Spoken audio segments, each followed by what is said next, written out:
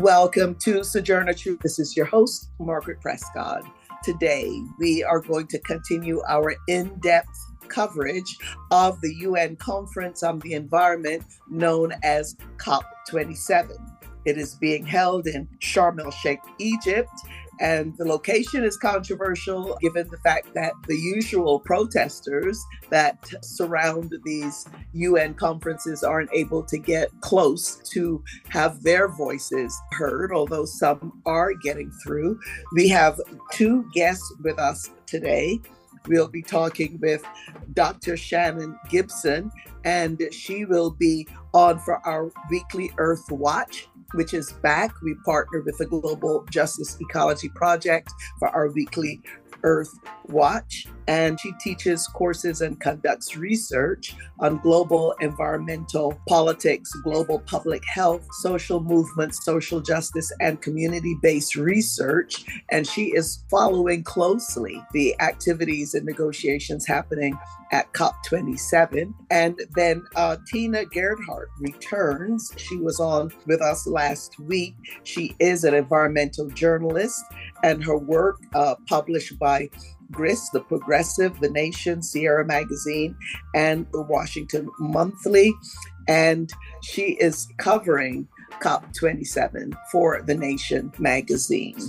We live in a global world. We're all interrelated. So on Sojourner Truth, we work to bring directly to you news and views on local, national, and international policies and stories that affect us all. And we draw out how those of us most impacted, women, communities of color, and other communities are responding. We also discuss the interrelationship between art and politics. Now for our news headlines. For Pacifica Radio, I'm Christina Onnested. The U.S. Senate has given its first approval to a bill to protect marriage rights for same-sex couples. The Respect Marriage Act passed a crucial hurdle with bipartisan support Wednesday and has become a top priority in the wake of the Supreme Court's ruling that overturned Roe v. Wade abortion rights and threatening other precedents as well. Among them, same-sex marriage. Christopher Martinez reports. Tammy Baldwin of Wisconsin is the lead Democratic sponsor of the measure. The Supreme Court should not be in a position to undermine the stability of families with a stroke of the pen. So now Congress must act. On the other side of the aisle, Susan Collins of Maine is the lead Republican co-sponsor.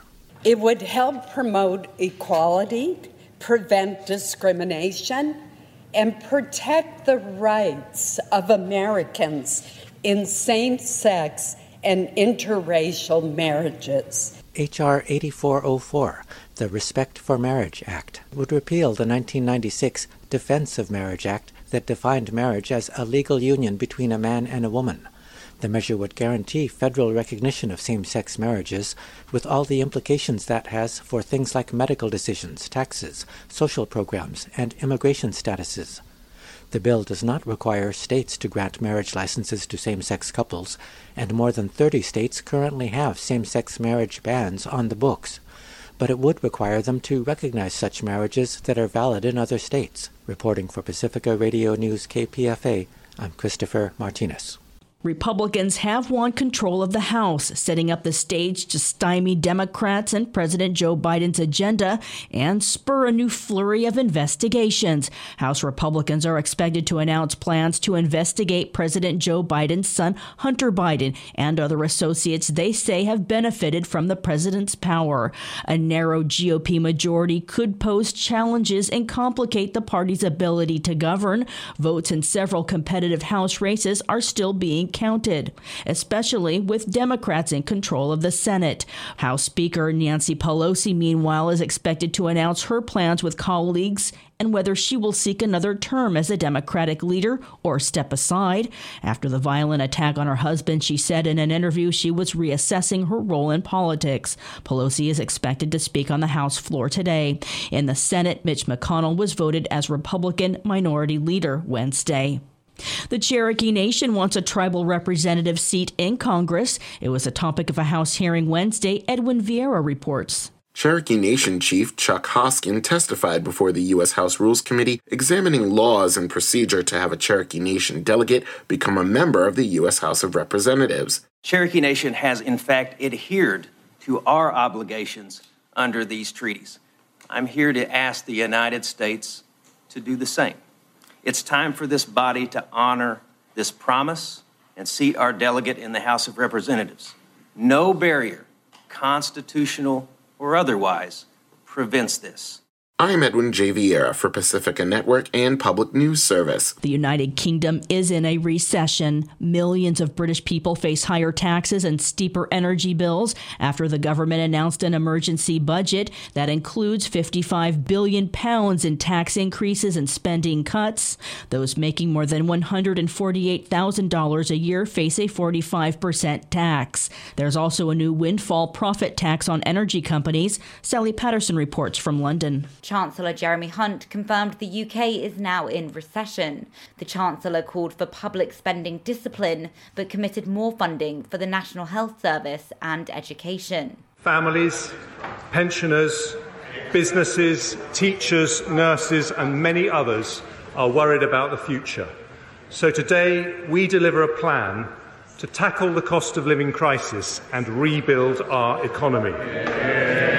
Our priorities are stability, growth, and public services. We are not alone in facing these problems, but today we respond to an international crisis with British values. In London, I'm Sally Patterson. Russian airstrikes have targeted Ukraine's energy facilities again as the first snow of the season fell in Kiev and brought below zero temperatures.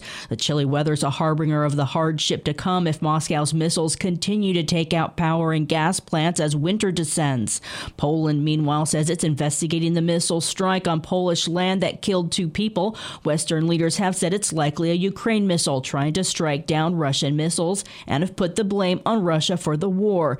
U.S. Joint Chiefs of Staff Mark Milley yesterday said Ukraine fending Russia off its entire soil is becoming more unlikely. The first time in admitted defeat, but he also said Ukraine is in a strong position to negotiate. The probability of a Ukrainian military victory, defined as kicking the Russians out of all of Ukraine, to include what they define or what they claim is Crimea, the probability of that happening anytime soon is not high. There may be a political solution where politically the Russians withdraw. That's possible. Russia and Ukraine have extended a grain shipment deal out of the Black Sea port for another 4 months, relieving fears of another global grain shortage. Thousands of unionized Starbucks workers at more than 100 locations across the U.S. are walking off the job today on strike to protest what they say is a coffee giant's refusal to engage in good faith labor negotiations. I'm Christina Onnested reporting for Pacifica Radio. And those were our news headlines. So now we are going to go on to our in-depth coverage of the UN Conference on the Environment, known as COP27. This, as we all know, the world, the planet, in a very serious crisis, a climate crisis. And there are a lot of questions about whether governments are taking it seriously or not. A lot of controversial issues happening at COP27, but we're going to be discussing all of this with our guests. We're going to start with our weekly Earth Watch guest, and I'd like to welcome Dr. Shannon Gibson, who teaches courses and conducts research on global environmental politics, global public health, social movements and social justice, and community-based research. She received her PhD in international studies from the University of Miami. As a participant action researcher, she focuses on the role of disruptive politics and social movements in climate and health governance. She also works to engage students in active and experimental learning by teaching abroad from her research travels, such as the UN Climate Talks in Paris and Bonn and more. So, Dr. Shannon Gibson, we're very happy that you're able to join us. Thank you. Thank you so much for having me. So tell us, what is your role right now in COP27, if any? You're monitoring it closely. tell us how you're doing that and why. Yes, I'm an accredited observer with the UN Framework Convention on Climate Change through the Global Justice Ecology Project. And so even though we're not in Egypt because there were so many barriers to actually getting there, I am observing the talks with a group of USC students from the Wrigley Institute at Catalina Island. So we are staying up quite late at night due to the time change, starting watching the talks and the interventions and the plenary sessions, around 11 p.m. Pacific time, and following them until 6, 7 a.m. So trying to closely track what's happening with the treaty developments, as well as the role that civil society and climate justice activists are playing at the COP itself. Right. And perhaps you could tell us a bit about that, because we're not hearing a lot in the news that's being reported out about what's happening with climate justice activists, and particularly your work that focuses on disruptive politics and social movements and climate change. Tell us what you know about what climate activists, what they've actually managed to do there, given all of the restrictions around security and protests, etc.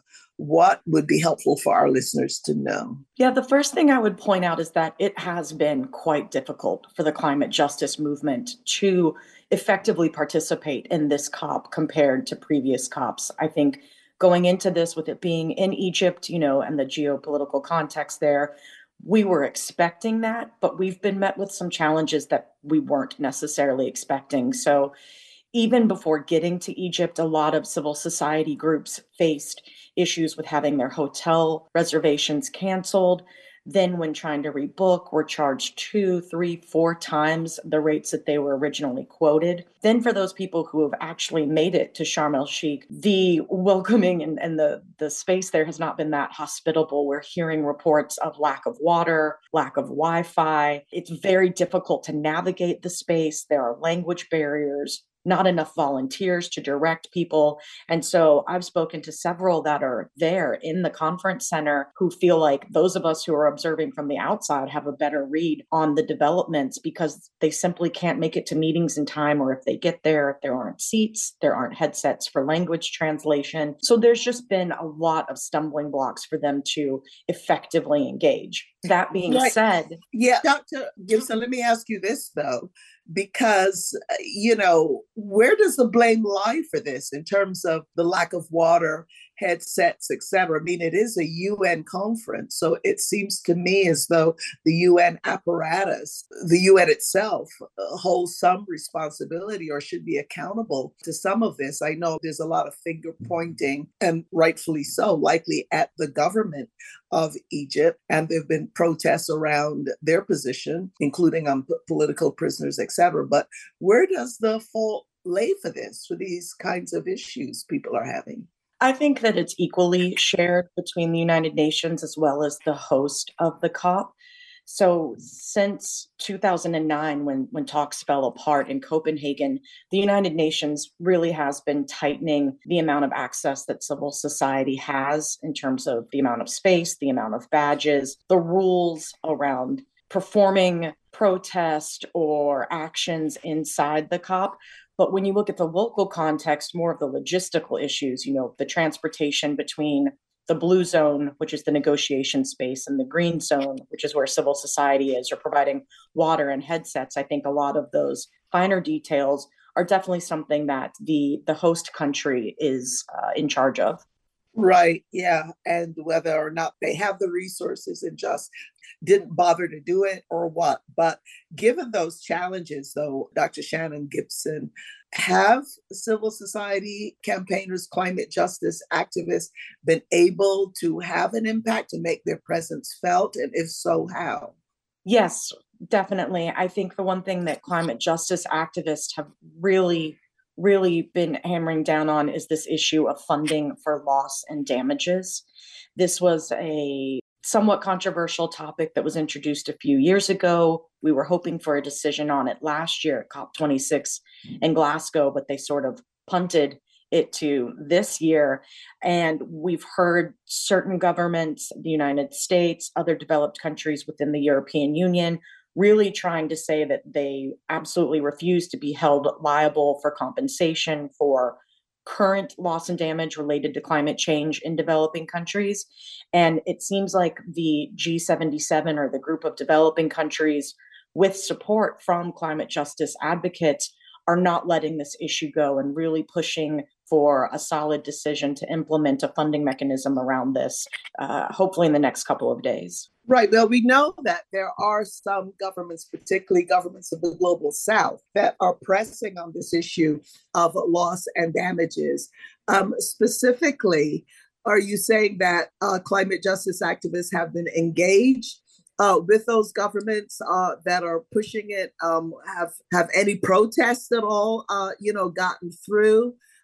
Any voices from the climate justice community speaking on official platforms, or how has that worked in terms of the impact of climate justice activists on the discussion that's actually happening at COP, including on the issue of loss and damages?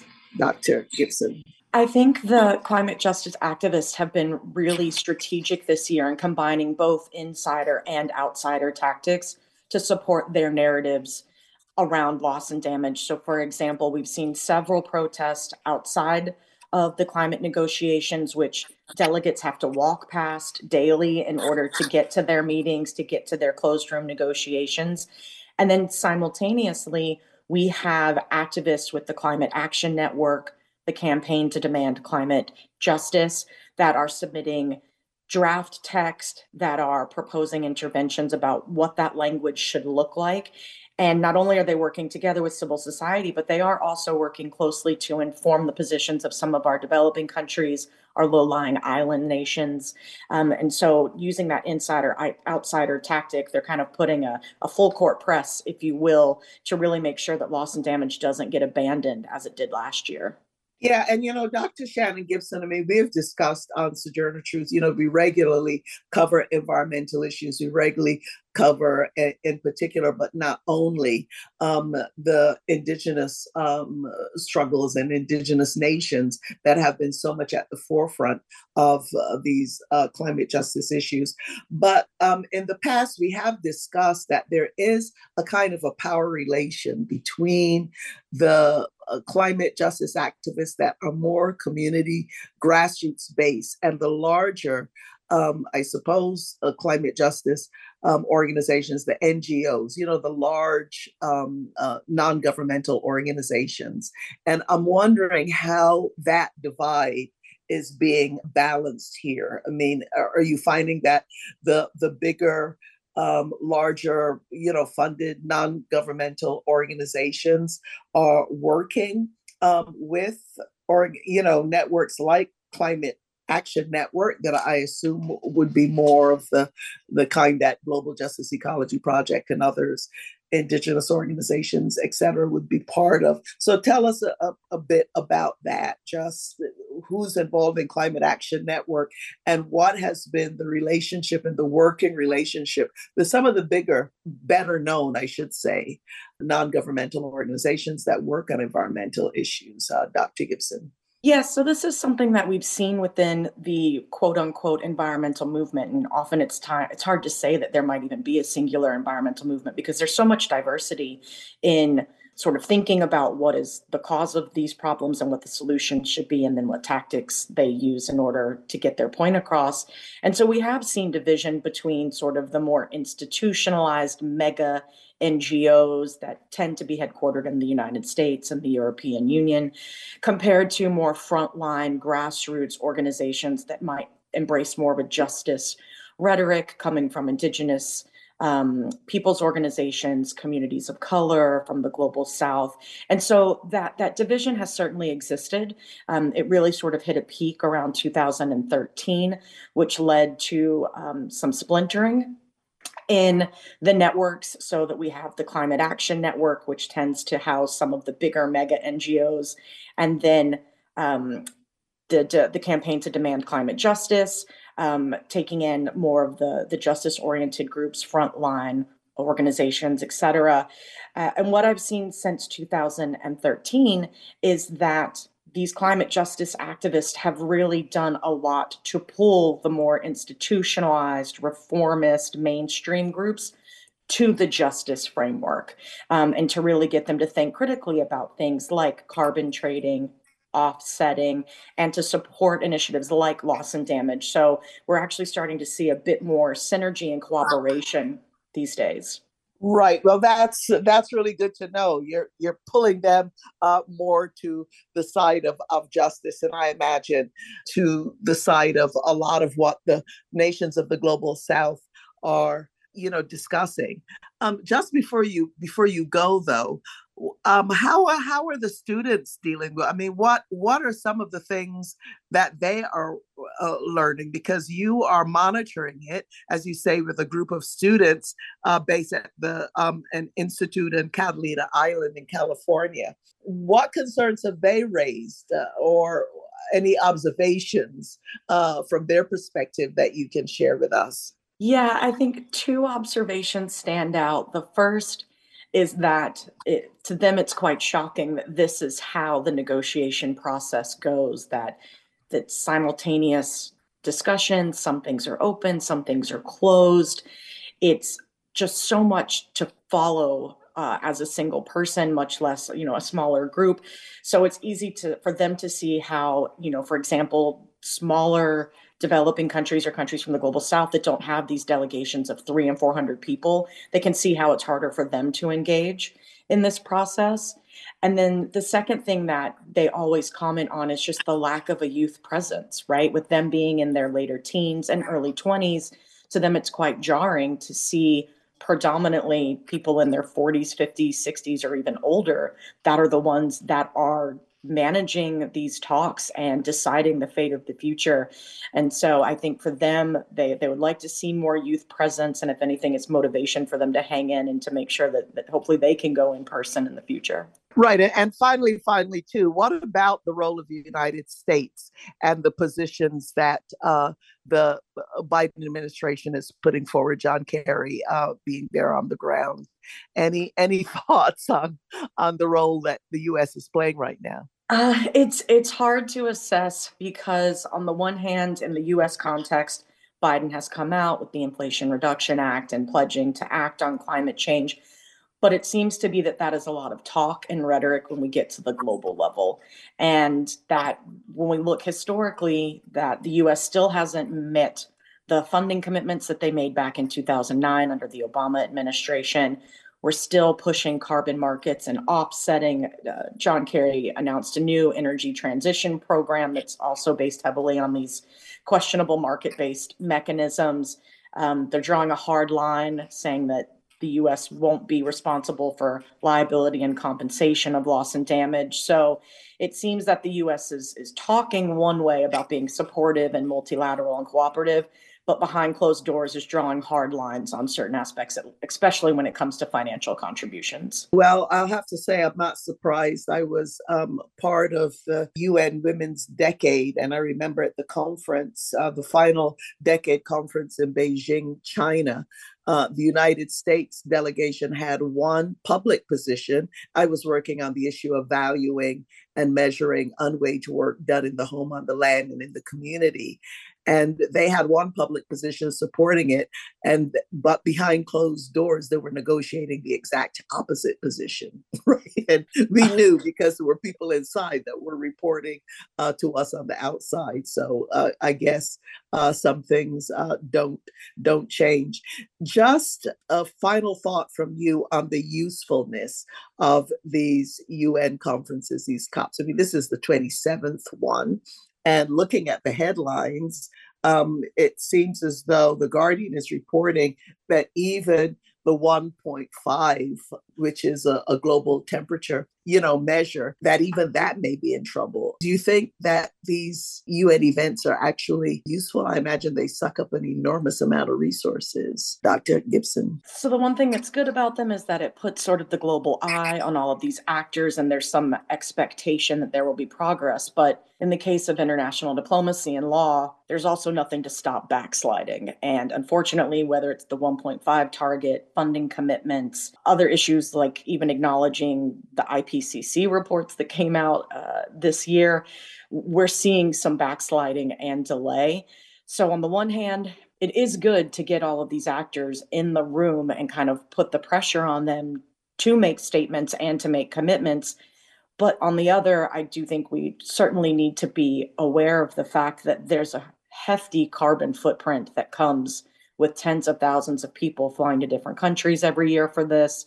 It's questionable whether or not we're making enough progress each year. So I think moving forward, if the UN were to maintain the hybrid access that they've established as a result of the pandemic, that can hopefully maybe blend a little bit of the best of both worlds.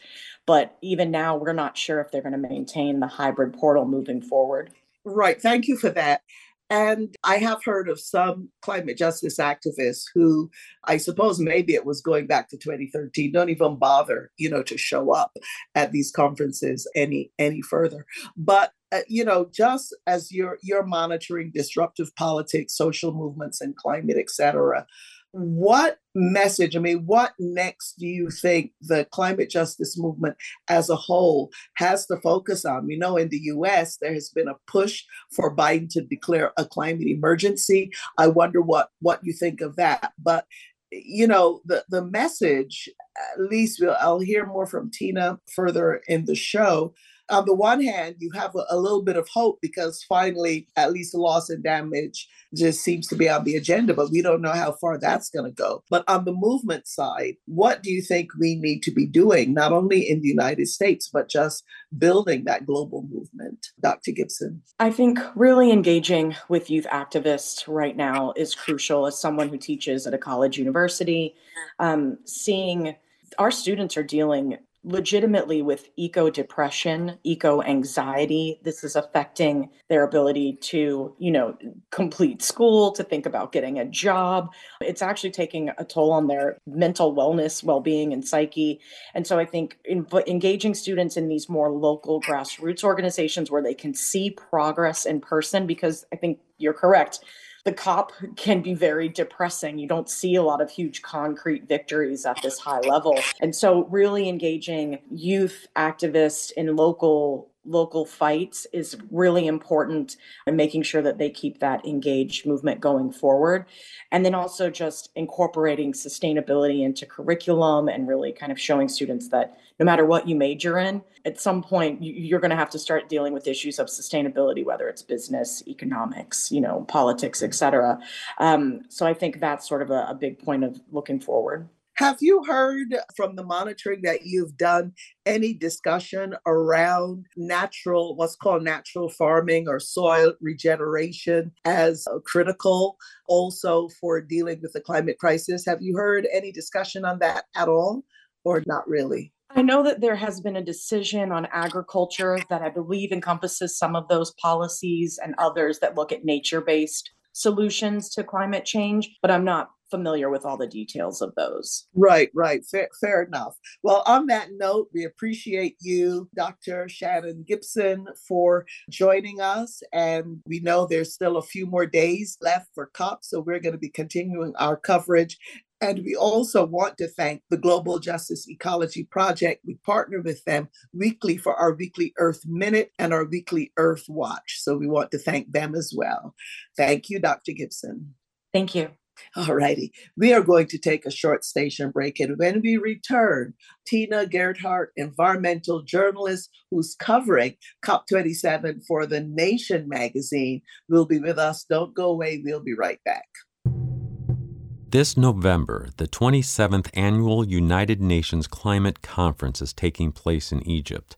We interviewed award-winning activist and Global Justice Ecology Project board member Nemo Bassi about his expectation for this year's Conference of Parties. The only hope I see with the COP is the hope of what people can do outside the COP. The mobilizations that the COPs instigate or generate, the meetings across the world talk about climate change, people taking real action, the indigenous groups organizing and choosing different kinds of different methods of agriculture, that helps to cool the planet, people just doing what they can. That, to me, is what holds hope.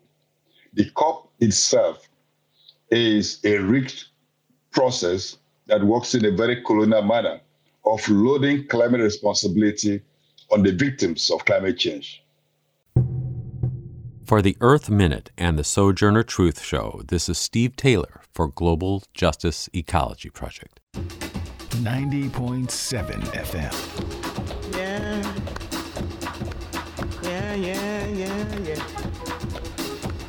All right.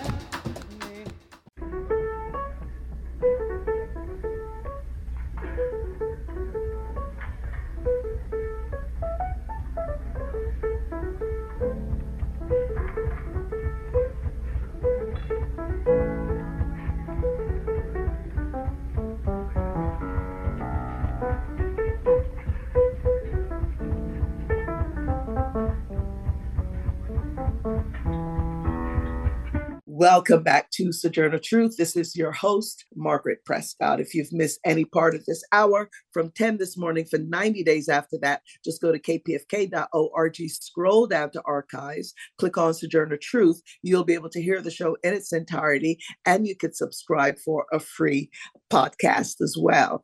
If you're a member of Facebook, you can like and friend us there. Our handle on Instagram and Twitter at So True Radio. And we're also heard nationwide and worldwide on SoundCloud. And in the US, we'd like to give a shout out to our SoundCloud listeners in Jackson, Mississippi, where there's a huge crisis with water, Jackson, Mississippi. And internationally, we would like to give a shout out to SoundCloud listeners in my home island of Barbados in the Caribbean. This is Margaret Prescott, host of Sojourner Truth, and this is our in-depth coverage of the United Nations Conference on the Environment, known as COP27. It's in its second week. It's supposed to wrap up on November the 18th. We'll see if this will happen or not, but we are so glad that Tina Gerhardt is able to join us again. She is an environmental journalist. Her work has been published by GRIS, The Progressive, The Nation, Sierra Magazine, and The Washington Monthly. And her book, Sea Change, an Atlas of Islands in a Rising Ocean, which discusses the impacts of sea level rise on islands around the world, will be out with the University of California Press in May 2023. And I, for one, Tina, very much looking forward to that book, being from one of those small islands myself. Tina Gerhardt, thank you for joining us. Thanks, Margaret. It's great to be with you as ever. Okay, so Tina, you were with us last week, and I imagine quite a lot has happened between last week and now, or maybe not, maybe not so much. First, tell us, where does the debate on loss and damages stand? And again, explain to our audience what we mean by the demand for loss and damages, Tina. Great. Yeah, I'm happy to start there. I kind of predicted that loss and damages was going to be a big issue for this year's UN climate negotiations. And your previous guest, Dr. Gibson, also just underscored the importance of it. So what is loss and damages? It basically refers to, it's kind of like what the name sounds. It basically refers to things that have been lost that cannot be returned due to the climate crisis. You can think about drought. You can think about the effects of, flooding, say on Pakistan. About a third of Pakistan is underwater. So there's irreversible damages. There are crops that are lost that are never going to be able to come back. And then there are damages, and there's questions there about whether or not there can be some restoration or return there.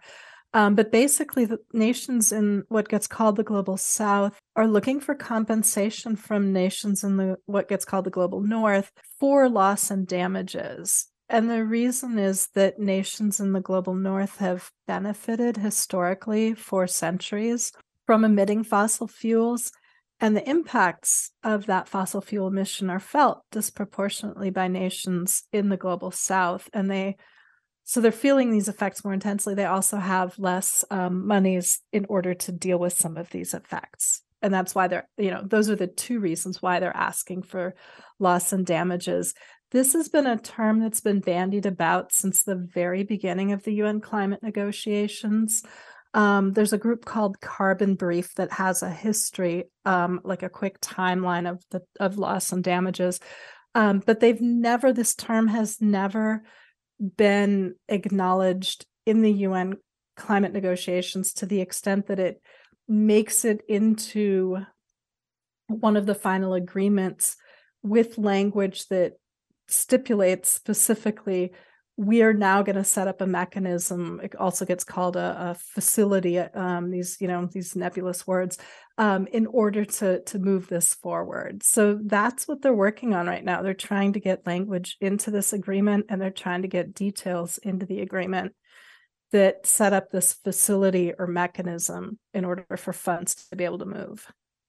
This issue has created some of the most tension, right, in this COP, and that the wealthy countries are balking, right, at what the Wall Street Journal calls being on the hook, and that they disagree, as you say, with developing nations on the details.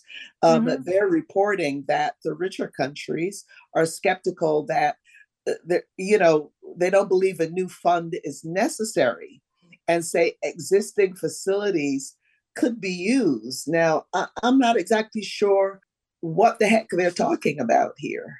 Yeah, right. Getting through the weeds of UN jargon and UN negotiations. I mean, I thought, what you had asked Dr. Gibson about, which she also replied to in your conversation with her, and which you also commented on having personal experience with, I thought that point was crucial. So there are nations in the global north that are holding up the process right now. We can, name those entities. They are the US, the nations that make up the EU, nations that are not part of the EU, such as Greenland, have also been accused of holding up these negotiations on loss and damages. What I think I completely agree with, that the two of you were talking about, each having had your own experiences with this, is this talking out of each side of one mouth with a different message. Public-facing comments that John Kerry has been giving, and the coverage of this issue that the New York Times, which has an excellent journalist that has been covering these UN climate negotiations, I think since almost the very beginning. What they have been writing is that Kerry is supportive of loss and damages, and yet internal to the negotiations, they're holding them up. So it's this, it's this public versus private kind of, two different arguments being made in public versus, the private negotiations, or what's being publicly reported versus these negotiations. The fact of the matter is that the global north has a lot to lose if they create this kind of mechanism or facility.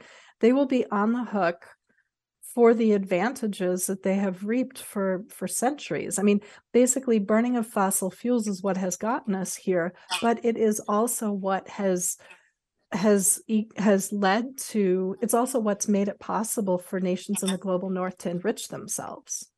Yeah. I mean, that's profit to them, right? So these are monies, if you do the math that way, these are monies that are owed by the global north because they've already reaped those benefits. They've made that money.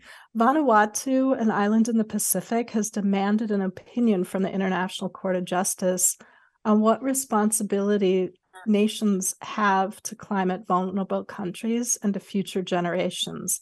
And a decision, they're waiting for that decision right now, but a decision here in favor of Vanuatu would tip the scales of obligation for the global north. Basically, if nations have responsibility to climate vulnerable countries, the question then would be, what are we going to do about that?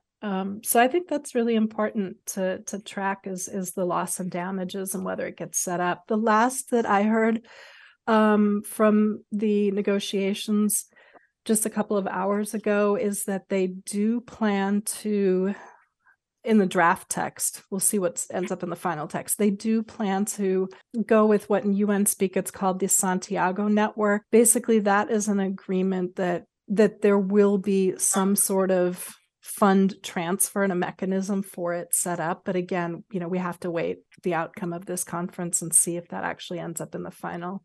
Yeah, and we'll see about that.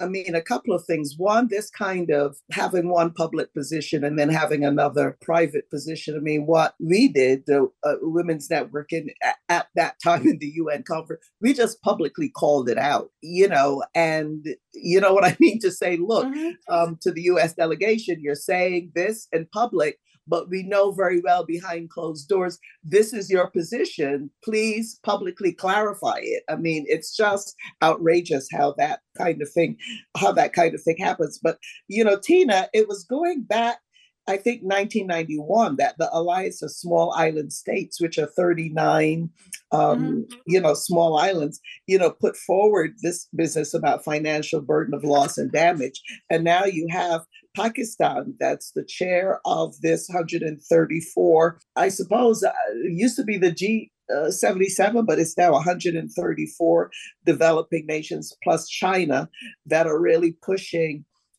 for this fund.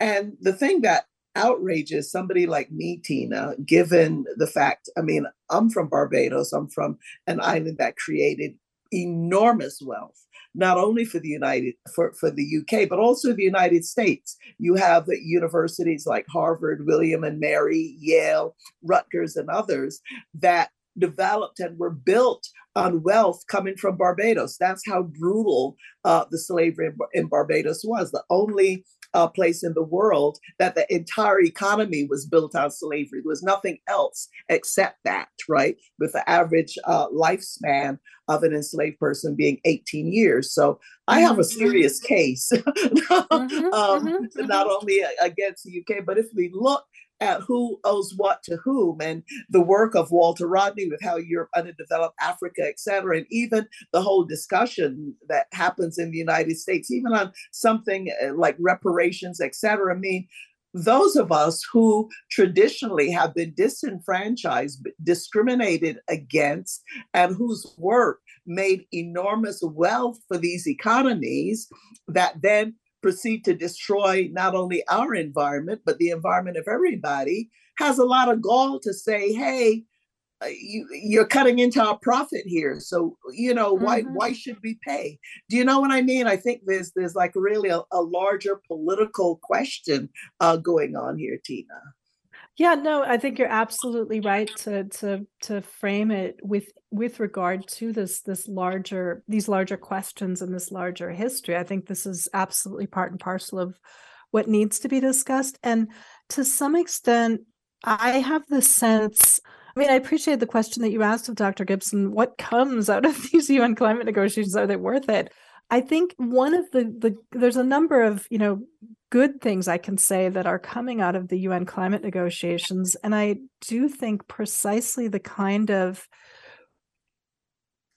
context that you're laying out that frames this issue of the environment, not only as an environmental issue, and climate reparations, if one even wants to use that terminology, as one that narrowly has to do with CO2 emissions. I think framing it in terms of who enriched whom, and these larger questions of whose labor, whose land, did this profit come from, and did it enrich? They're absolutely vital, and I actually think that they're becoming part of the discussions at the UN climate negotiations. Whether or not they're explicitly named the way that we're talking right now is another thing. But, Mia Mottley, the Prime Minister of Barbados, she, gave a speech last year at the opening ceremony of COP26 in Glasgow. It turned heads, but she's really bringing attention to a new matter. And it's one that I'm working on an article right now about this topic for The Nation that should be out soon. She put forward the Bridgetown Agenda, which is, I looked it up. I was dreading that it was going to be a 372-page policy document. Your listeners can look it up. It's a short one-page text. But if she's successful with what she's looking to accomplish in this Bridgetown Agenda, the implications of it are going to be much larger than having a good treaty come out of one of these UN climate negotiations. Specifically, what she's calling for in it is an overhaul of the World Bank and the International Monetary Fund, the IMF, to ensure social, economic, environmental, racial justice with this bigger framing that you were mentioning. So she's citing a developing debt crisis due to the twin impacts of the global pandemic and the climate crisis, which is piled on top of the already increased cost of living. And she's calling for a reform of quote unquote global financial architecture. So she's asking for the board of the International Monetary Fund to suspend debt payments for the poorest countries to the IMF, to suspend any interest surcharges that they're putting on any kind of payments that need to be made, and then to make $1 billion immediately available to those who need it. Just make it available. She also supports these calls for loss and damage, which we've talked about. But basically, she's really asking for, as the Bridgetown Agenda puts it, quote, a new financial system that drives financial resources towards climate action, end quote. And she says specifically in this agenda, or the agenda states, quote, most climate vulnerable countries do not have the fiscal space to adopt new debt.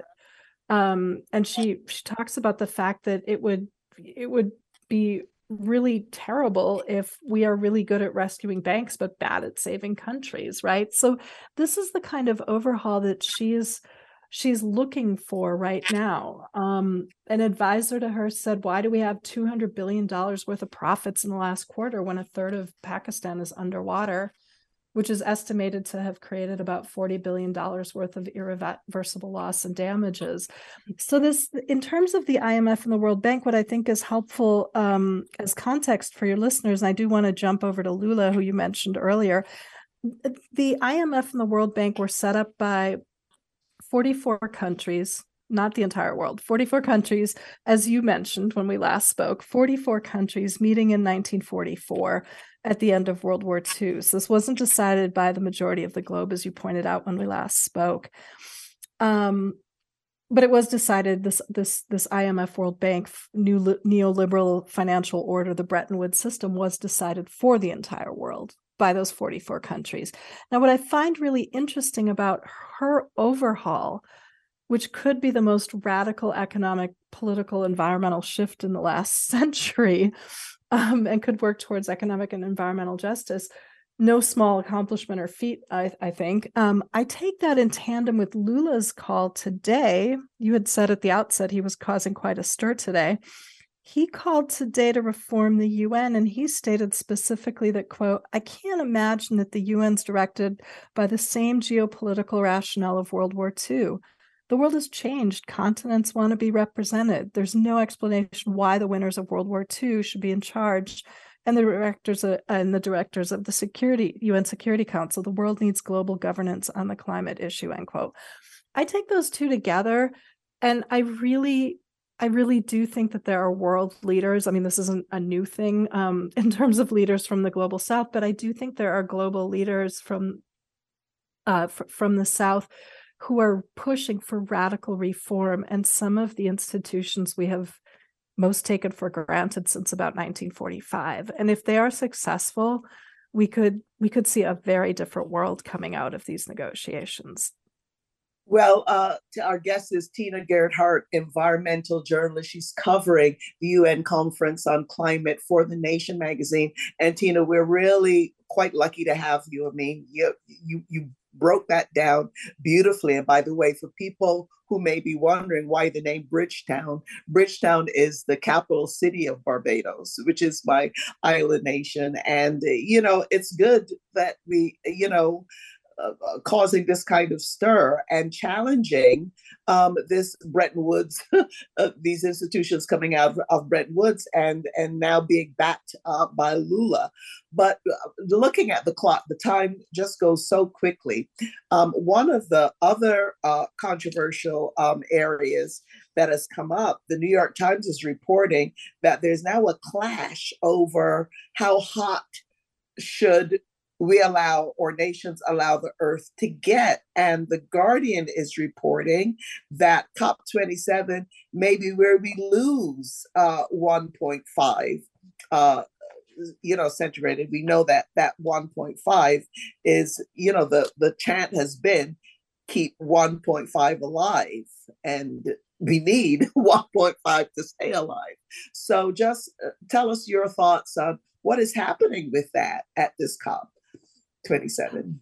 Yeah, thanks for bringing attention to that. I mean, it's the numbers, right? These degrees, the numbers for the financing, for some people, they might make eyes glaze over, or really ask the question of like, what's the difference between 1.5 and 2 degrees? Why does that little amount matter?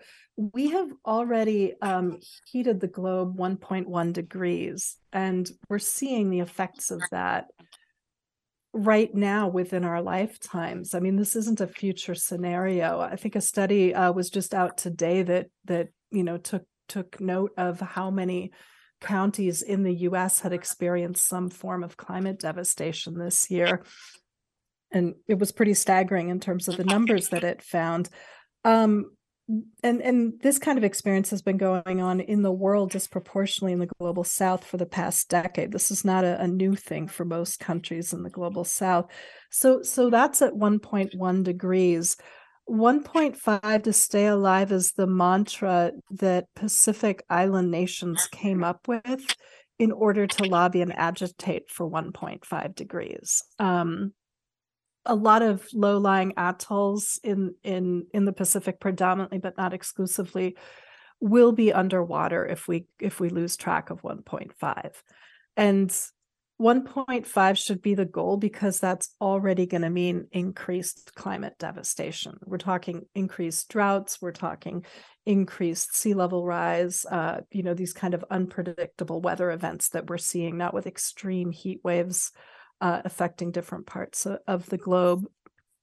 So 1.5 to stay alive is the mantra of the Pacific Islands. And I do think that's what the goal needs to be. The reason that there's slippage here, or that the door is being opened for slippage, is that the Paris Agreement, which was passed at the UN climate negotiations in 2015, stated that we should aim to stay to 1.5, but it also made mention of 2.0 degrees. And this is the reason why there's such arduous debate and over the course of 2 weeks about the specific language, because once you allow 2.0 degrees to get into these kinds of documents, that they get cited in the future.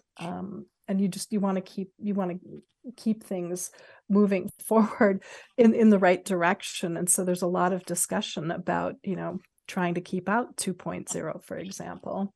And I think that's, I think the focus should be on 1.5 to stay alive. It's low-lying island nations that are going to be hardest hit, and then sub-Saharan Africa is already intensely hit through droughts when the increases go up. I mean, we're seeing that right now. There's an ongoing drought that's devastating a number of different countries.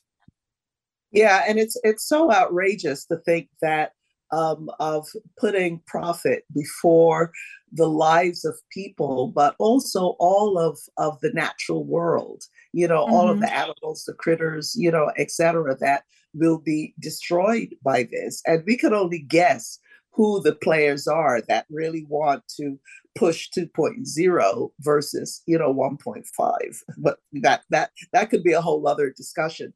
But I also wanted to we have to wrap up very shortly, but I read that first of all, that there are few people are complaining, women are complaining that there are too few women negotiating at this conference, that is very, very male dominated.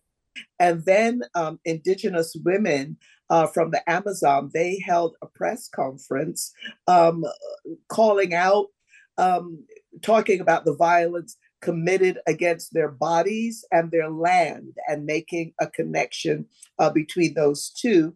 And they say, a Quechua woman says, quote, "We are the main custodians of the untouched forests. If women are protected, we will also protect the territories and ecosystems essential to climate mitigation." So I thought that was interesting, the putting together the issue of violence against women and violence against the land.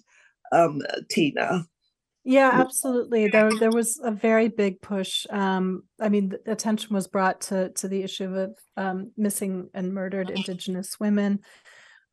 Each day has kind of a focus at the climate negotiations, and this focus on gender inequity was a really big focus at COP27. I think, one would want to just fact check this, but I believe I saw a figure that out of the heads of state attending, only 6% are women.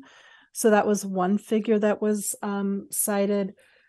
I think the numbers of women attending this year's UN climate negotiations are lower than they have been in other years. But I think importantly, it's with regard to the issue of the climate, women are disproportionately impacted by the climate crisis. And the reason for that is in a lot of countries around the world, women are the ones that are outside of the home. I mean, one thinks about women as being at home, but they're outside of the home doing a lot of the labor, that be it in the fields, be it gathering water, these types of things. And it means that they are more exposed to the elements.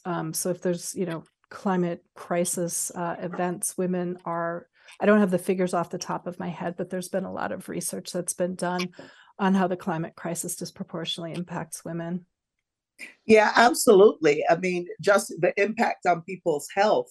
I mean, you're absolutely right. Women, we're doing the work on the land outside of the home, but we're also the caregivers in the home. So that when people's health is destroyed, their well-being, I mean, physically and emotionally, it is for the most part, women doing the work of putting people together. But I see we just getting a note that we just have about 2 minutes left. How time flies. Tina, we know that, well, we'll see if COP wraps up 26, but we're going to want to do a wrap up, hopefully next week sometime. So we're going to be chasing you again. It sounds great. It's always wonderful to be on the program. Right. But just very quickly now, one of the things that Lula announced is that Brazil wants to host COP 2025. And I guess after Bolsonaro, there are reports that he was treated like a rock star, right? Quite the opposite of Bolsonaro. So just any quick final thoughts from you. And Tina, also tell us, where can people go to read what you're writing about COP27? Yeah, thanks for that. Lula was treated like a rock star. There were big chants and songs as he was coming in. He did offer to host the next UN climate COP, not the next one, but the one in 2 years, not only in Brazil, but also in the rainforest. And people can find my writing by going to The Nation, or I'm on Twitter at Tina Gerhardt EJ. So those are ways to find my writing. Right. Well, Tina, we hope to speak with you again soon. And thank you so very much for joining us. All the best. Thanks, Margaret. All righty. We are out of time. Today's show produced by me. That's Margaret Prescott. I'd like to thank the Global Justice Ecology Project for partnering with us for our Earth Minute and our weekly Earth Watch. Our guest, Tina Gerhardt, who's covering the UN Conference on the Environment for The Nation magazine. I'd like to thank assistant producer Alicia Vargas, our board op, our engineer for today. If you'd like a copy of today's show, please contact the Pacifica Radio Archives at 1-800-735-0230 or go online to pacificaradioarchives.org. Stay tuned for Democracy Now! Sojourner Truth will be back on the air tomorrow. Thank you for joining us. And you all, please stay well and safe. This is your host, Margaret Prescott.